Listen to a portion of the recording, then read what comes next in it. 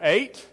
We're going to be in Mark 8, 9, and 10 this morning, so I strongly encourage you to grab a Bible, follow along, turn on your electronic device or however you follow. But Mark chapter 8 is where we'll begin. So for the month of June, we've gone through some highlights in the Gospel of Mark. I started right there in Mark chapter 1, and that first Sunday in June.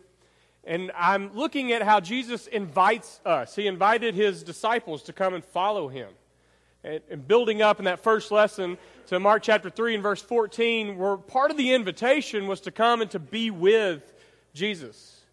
And then the next week we looked at how Jesus invites us not only to be with Him as disciples, but to be sent.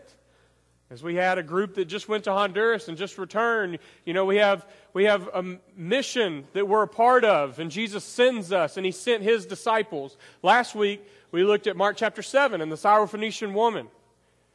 And we titled that lesson, The Invitation to Expand. That's to expand your worldview, the lens through which you see the world. And that's also an invitation to expand the borders of the kingdom of God. And this morning we're going to look at this invitation to descend. And hopefully that will make sense as we go along. So Mark chapter 8, this was our scripture reading this morning. And I'm going to scan back over this and talk about a few things, because this is going to be important for us to understand what I think Jesus is doing and the way that Mark sets up this sub-story in Mark. He's telling us another sub-story as a part of the larger gospel story. In Mark chapter 8, starting in verse 22, there's a blind man, and they bring him to Jesus, and he begs Jesus. He wants to be healed. He wants to receive his sight. In verse 23, Jesus takes him outside of the village, and he spits, and he touches the man's eyes, which is strange. If you're familiar with the Gospels, you see that Jesus has the ability to heal people, but usually He can do that just with His words. He doesn't have to even physically be present to heal someone, but here, not only is He physically present, but He has this weird display going on, spitting and touching the guy's eyes, and look at the response. Jesus said, "Do you see anything?" at the end of verse 23, and in verse 24, He looked up and said, "I see people, but they look like trees walking around." So obviously we get the idea, maybe this guy has not always been blind. Maybe he progressively went blind at some point in his life, and he remembers what people look like, but regardless, he's not seeing clearly right away. He sees people, but they look like trees, so it's kind of like it's fuzzy. I taught through Mark chapter 8 at a camp a few years ago. And I wanted to use an object lesson. I'm not always great at object lessons. But we decided, a co-teacher of mine, to get prescription glasses. And we had students wear these glasses, and they would have to complete an obstacle course wearing the glasses. We got them all foggy, and it was very difficult for them to complete the course. But the object was, it's hard when you see things, but they're foggy. And that worked great until one kid actually ran into a tree. And I was like, man, you were really illustrating this point for us. He saw people, but they looked like trees. This blind man sees people, but they look like trees. So why is he not completely restored right away?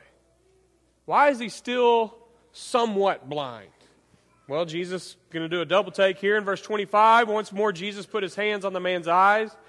His eyes were open, his sight was restored, and he saw everything clearly. So eventually he can see, but it just doesn't happen right away, which is interesting because in the Gospel of Mark, there's only 2 instances of a blind man being healed. This one, and the one we read in our scripture reading in Mark chapter 10. So look at that one for just a moment. In Mark chapter 10, in verse 46, there's this man that comes to Jesus, Bartimaeus. And in verse 47, he heard that Jesus is coming, so he's shouting, "Jesus, Son of David, have mercy on me." And then in verse 48, many rebuked him and told him to be quiet. But he shouted all the more, "Son of David, have mercy on me." Jesus stopped and said, "Call him." That's discipleship language. That's what we saw in Mark 1, 2, and 3, where Jesus says, "Come, follow me." Here He says, "Call him." That's discipleship language. So they called the blind man, "Cheer up, on your feet, he's calling you." Throwing his cloak aside. In the ancient world, when you would throw your cloak aside, that was symbolic for death. So the symbolism is rich here. He's throwing his cloak aside. Jesus has called him. He's dying to this old self. He comes up to Jesus. He jumped to his feet, came to Jesus. "What do you want me to do for you?" Jesus asked him. The blind man said, "Rabbi, I want to see." He has this desire to be able to see. "Go," said Jesus. "Your faith has healed you." And look at this word that Mark uses. Immediately. Immediately he received his sight and followed Jesus along the road. So we have these two stories, Mark 8, Mark 10, two different blind men who are healed by Jesus, and they're very different from each other. The first blind man, Jesus has the spitting and the touching, and it doesn't work right away. The second blind man, Jesus doesn't spit, he doesn't touch his eyes, but immediately the guy can see. Those are the brackets for this sub-story. So something is going on here. Mark is trying to tell us something by the way that he positions this in the story. Everything that takes place in between these two healings is a part of this sub-story. It's about seeing clearly. That first blind man is symbolic of how the disciples see. Jesus has this vision, and he's taking his disciples on a maturing process. And they're kind of like that first blind man. They're not going to fully catch the vision. They're not going to fully see what Jesus is trying to do. Back in 2011, Jessica and I left the country for about 5 months. We left in August, and it was 100 degrees, super hot outside, and we didn't come back until December. So when we returned, it was Christmas time, and it was cold outside. We were gone long enough, not a long time, but long enough to where we had a little bit of culture shock. We really missed home, and we were ready to come back. And I will never forget the night and the next day when we returned, after being gone for over 5 months. We got in the car, we were picked up at the airport, and they were driving us back to where we were staying. And I kept commenting on all the street lights. I just kept saying, look at all this electricity, look at all these street lights, and people had their Christmas lights, and I was like, look at the brightness. It was nighttime, and you could just see lights everywhere. Because where we were in Africa, electricity kind of came and went, and at nighttime it was very dark. And so I was amazed at the electricity. I grew up around street lights and electricity, but I was seeing it different. When we got to the house where we were staying, now we had been traveling for over 48 hours, and I was completely exhausted. But I walked up, and I turned on the faucet, and I cuffed my hands, and I just started drinking the water. And I honestly, I teared up a little bit because I was like, clean water. Because the last 5 months, every time I would drink water, I would get sick. And so here I am drinking what I consider clean water. Some of you may think water from the faucet's not clean, but I'll drink it. And so I was drinking, and I was so excited. I was like, clean water, electricity. I went to bed, and then the next day, I was out in the backyard tossing the football around with my brother, and my vision was kind of like this.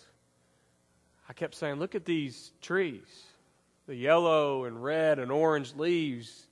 I was like, look at this place, it's beautiful. And then finally he said, dude, what is wrong with you? Why are you acting so mushy? And I was like, well, I'm tired for one, but also I've never really paid attention to this before. I've been so immersed in it, I've never really noticed it. And even though I'd grown up around it, I was seeing it for the first time. And now my life is different because I am very thankful when the seasons change. I'm thankful for clean water. I am thankful for electricity. For those of you who have been in Honduras, you might notice some of those things in the next few days and how blessed we really are. But it was like I could finally see clearly. And what I think Jesus is doing in the section that we're looking at this morning is he is trying to help his disciples see clearly. They've been with him, they've listened to him teach, they've watched the example that he is setting for them, but they're still not getting it. So he's working on his disciples' eyesight. So in between the two healing stories, 3 different times Jesus is going to predict what's going to happen when they get to Jerusalem. Passion prediction. All 3 times the disciples will respond with confusion, misunderstanding, not seeing it clearly, and then all 3 times Jesus will respond to that with a paradoxical teaching. Now, Jaime mentioned paradox, and we are looking at that at our 360 event on Sunday evenings. And if you weren't here last Sunday, let me give you a quick definition of what a paradox is. A paradox is a statement or a proposition that seems contradictory. Seems absurd. But in reality, there may be some truth to it. We're studying that on our Sunday evening 360. But we're going to look at some of these this morning because Jesus loved his paradoxical teaching. So Mark chapter 8, we're going to look at this first one. In Mark 8, 27 through 30, Peter makes this huge confession. He believes Jesus is the Messiah. So it almost seems like they're seeing things clearly. But he's going to make his first prediction in verse 31. He then began to teach them that the Son of Man must suffer many things and be rejected by the elders, the chief priests, and the teachers of the law, and that he must be killed and after 3 days rise again. That's something that we understand. If you've gone to church, studied your Bible, you get the idea. Jesus sacrificed himself on the cross for us. He had to go through that. But if you could place yourself in the position of the disciples, what does this mean? This guy we've given up everything to follow is saying when we get to Jerusalem, he's going to suffer, he's going to be rejected, he's going to be killed. And then the resurrection is just beyond their comprehension at this point. So we see Peter's response representing the disciples in verse 32. He spoke plainly about this, but Peter took him aside and began to rebuke him. Why would this happen? Here's Jesus who can heal sick people, can resurrect the dead. He can do some amazing things. This would be a great military leader. Let's go to Jerusalem. Let's establish his throne. Let's establish a military.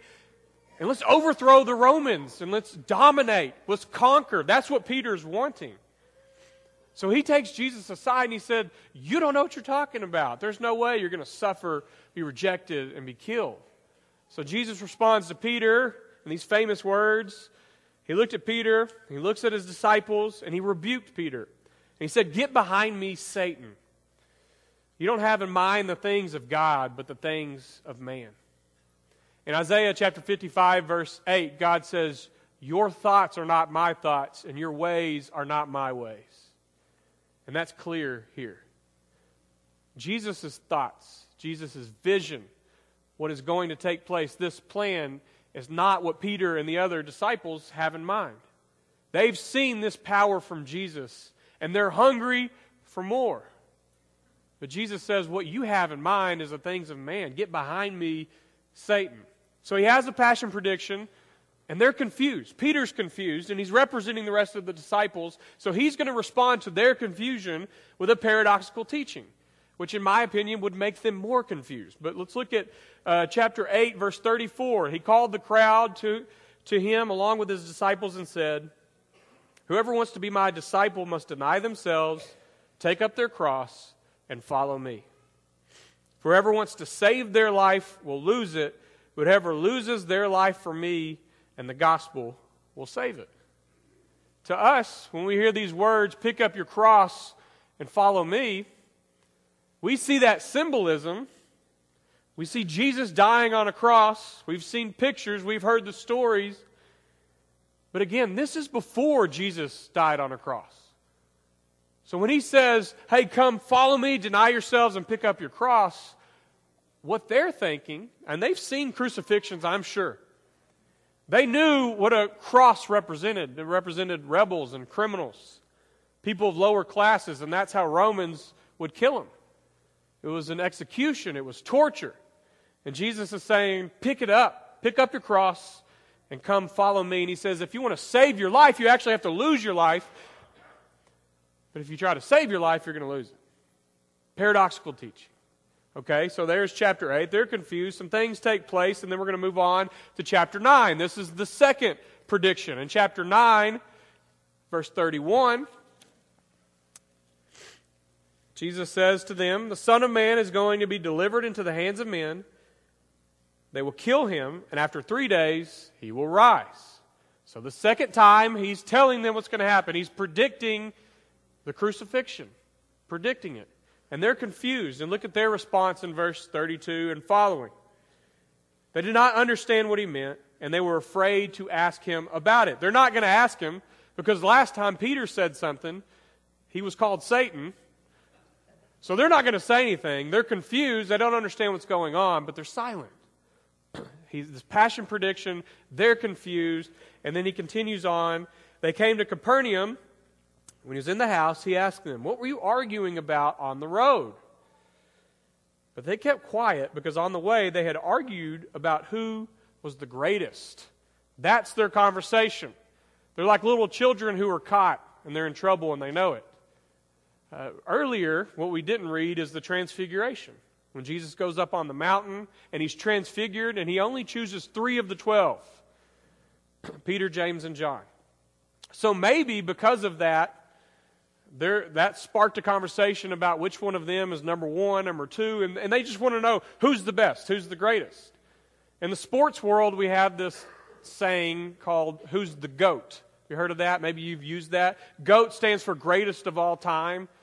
That's a popular way of referring to who you think is the best athlete. So when Peyton Manning won a Super Bowl a couple years ago, everyone was saying Peyton Manning is the GOAT. Tom Brady wins the Super Bowl, everybody's saying Tom Brady is the GOAT. Okay, greatest of all time. People want to know. The NBA championships were just a few weeks ago, and when LeBron James is playing, they're always comparing him to Michael Jordan, and they're asking who's the greatest? Who's the greatest of all time? Because we naturally just want to know who's the best. Are we better than someone else? Where are we on the chain? And the disciples are wanting to know, out of all 12 of us, it's not enough to just be an original apostle. Which one of us is the greatest? So Jesus asks them about that. They're confused. And now he's going to respond with another paradoxical teaching. Sitting down, verse 35, Jesus called the 12 and said, "Anyone who wants to be first must be the very last and the servant of all." That's a paradox. That makes no earthly sense. If you want to be first, well, then you try to be first. But Jesus says if you want to be first, then you become last. You become a servant. But he doesn't just stop at that paradoxical statement. He illustrates the point. And look at verse 36. He took a little child whom he had placed among them. Taking the child in his arms, he said to them, "Whoever welcomes one of these little children in my name welcomes me. And whoever welcomes me does not welcome me, but the one who sent me." So maybe you're familiar with some of the pictures. All the paintings and the children's Bibles of Jesus wearing a white robe and a blue sash, and his hair's got a perm, and he's not sweating at all, and these kids are all around him, and there's these paintings of Jesus. That's what we picture. He loved kids, and kids loved him. And he did. But what we need to understand is the difference between our culture and the culture that Jesus taught in. In our culture, we love children. We esteem children. We have children's ministries and youth ministries, and we have school, and we center our lives around kids. We invest in our children, and we should. I love my kids. But in the first century, when Jesus grabbed a little child, and he says, "Unless you welcome a child, you're not welcoming me." In the first century, children were not esteemed like they are today. In fact, in Roman law, you could be punished for killing a slave or a prostitute. But there was no law against killing a child. That was up to the family. Most children weren't even named until the 8th day. And then up until the 8th day, the father could decide whether or not they would want to keep it. Sometimes if they wanted a male and they got a female, they'd just get rid of it. Drowning, exposure. These were common practices in the first century, and it wasn't illegal. Children were not esteemed like they are in our culture. So when Jesus grabs a child, and he says this, he's illustrating his point of the first will be last, the servant of all. He is literally grabbing the least of these, who would have been considered the last on the social chain around him. And he's illustrating his point. This is what it looks like in the kingdom of God. The way up is actually the way down. If you can't identify with those who are on the last on the social chain, then you can't be a part of the kingdom of God. Or at least you don't see clear enough to understand what Jesus is doing. And he challenges them to become servants, not masters. These are Mother Teresa's feet. There's a nice image for you on a Sunday morning before lunch. A man named Shane Claiborne once traveled to India where Mother Teresa was working. And they worked with her and their charity, their mission for a little while, and they noticed that her feet, they looked a little disfigured. So he asked someone, what's wrong with her feet? What happened to them? And they said, well, we rely on donations for clothes, food, things like that. So we received donations of shoes. And they said, she always goes last. She lets children pick their shoes first. She lets the other workers choose their shoes. And she's the last one to pick them. So sometimes she gets 2 left-footed shoes. Sometimes she gets 2 right-footed shoes. Sometimes she gets shoes that don't fit. And through time, it's disfigured her feet. So she has lived a lifetime of taking what Jesus said, the first will be last and the last will be first. If you want to be great, you have to become a servant. And she lived it out in just small decisions on a daily basis. And then you look at her feet and it tells the story of Jesus' paradoxical teaching. He calls us to be servants. In my neighborhood that I live in, there's a man, an older gentleman in his mid-80s.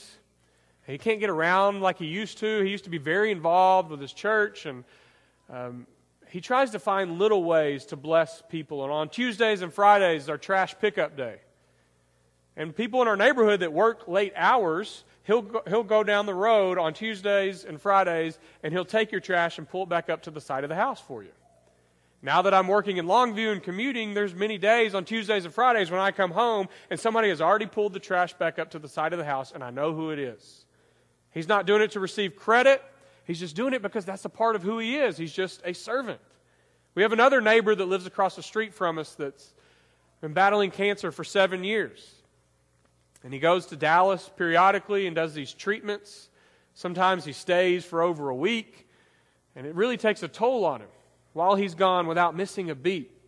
The neighbors around him pick up his mail, mow his lawn. They do all this without any sort of compensation because that's just a part of their nature. It's a part of who they are. They want to serve. Because Jesus set the tone for what life in the kingdom of God is like. If you want to be first, you actually become last. Become a servant.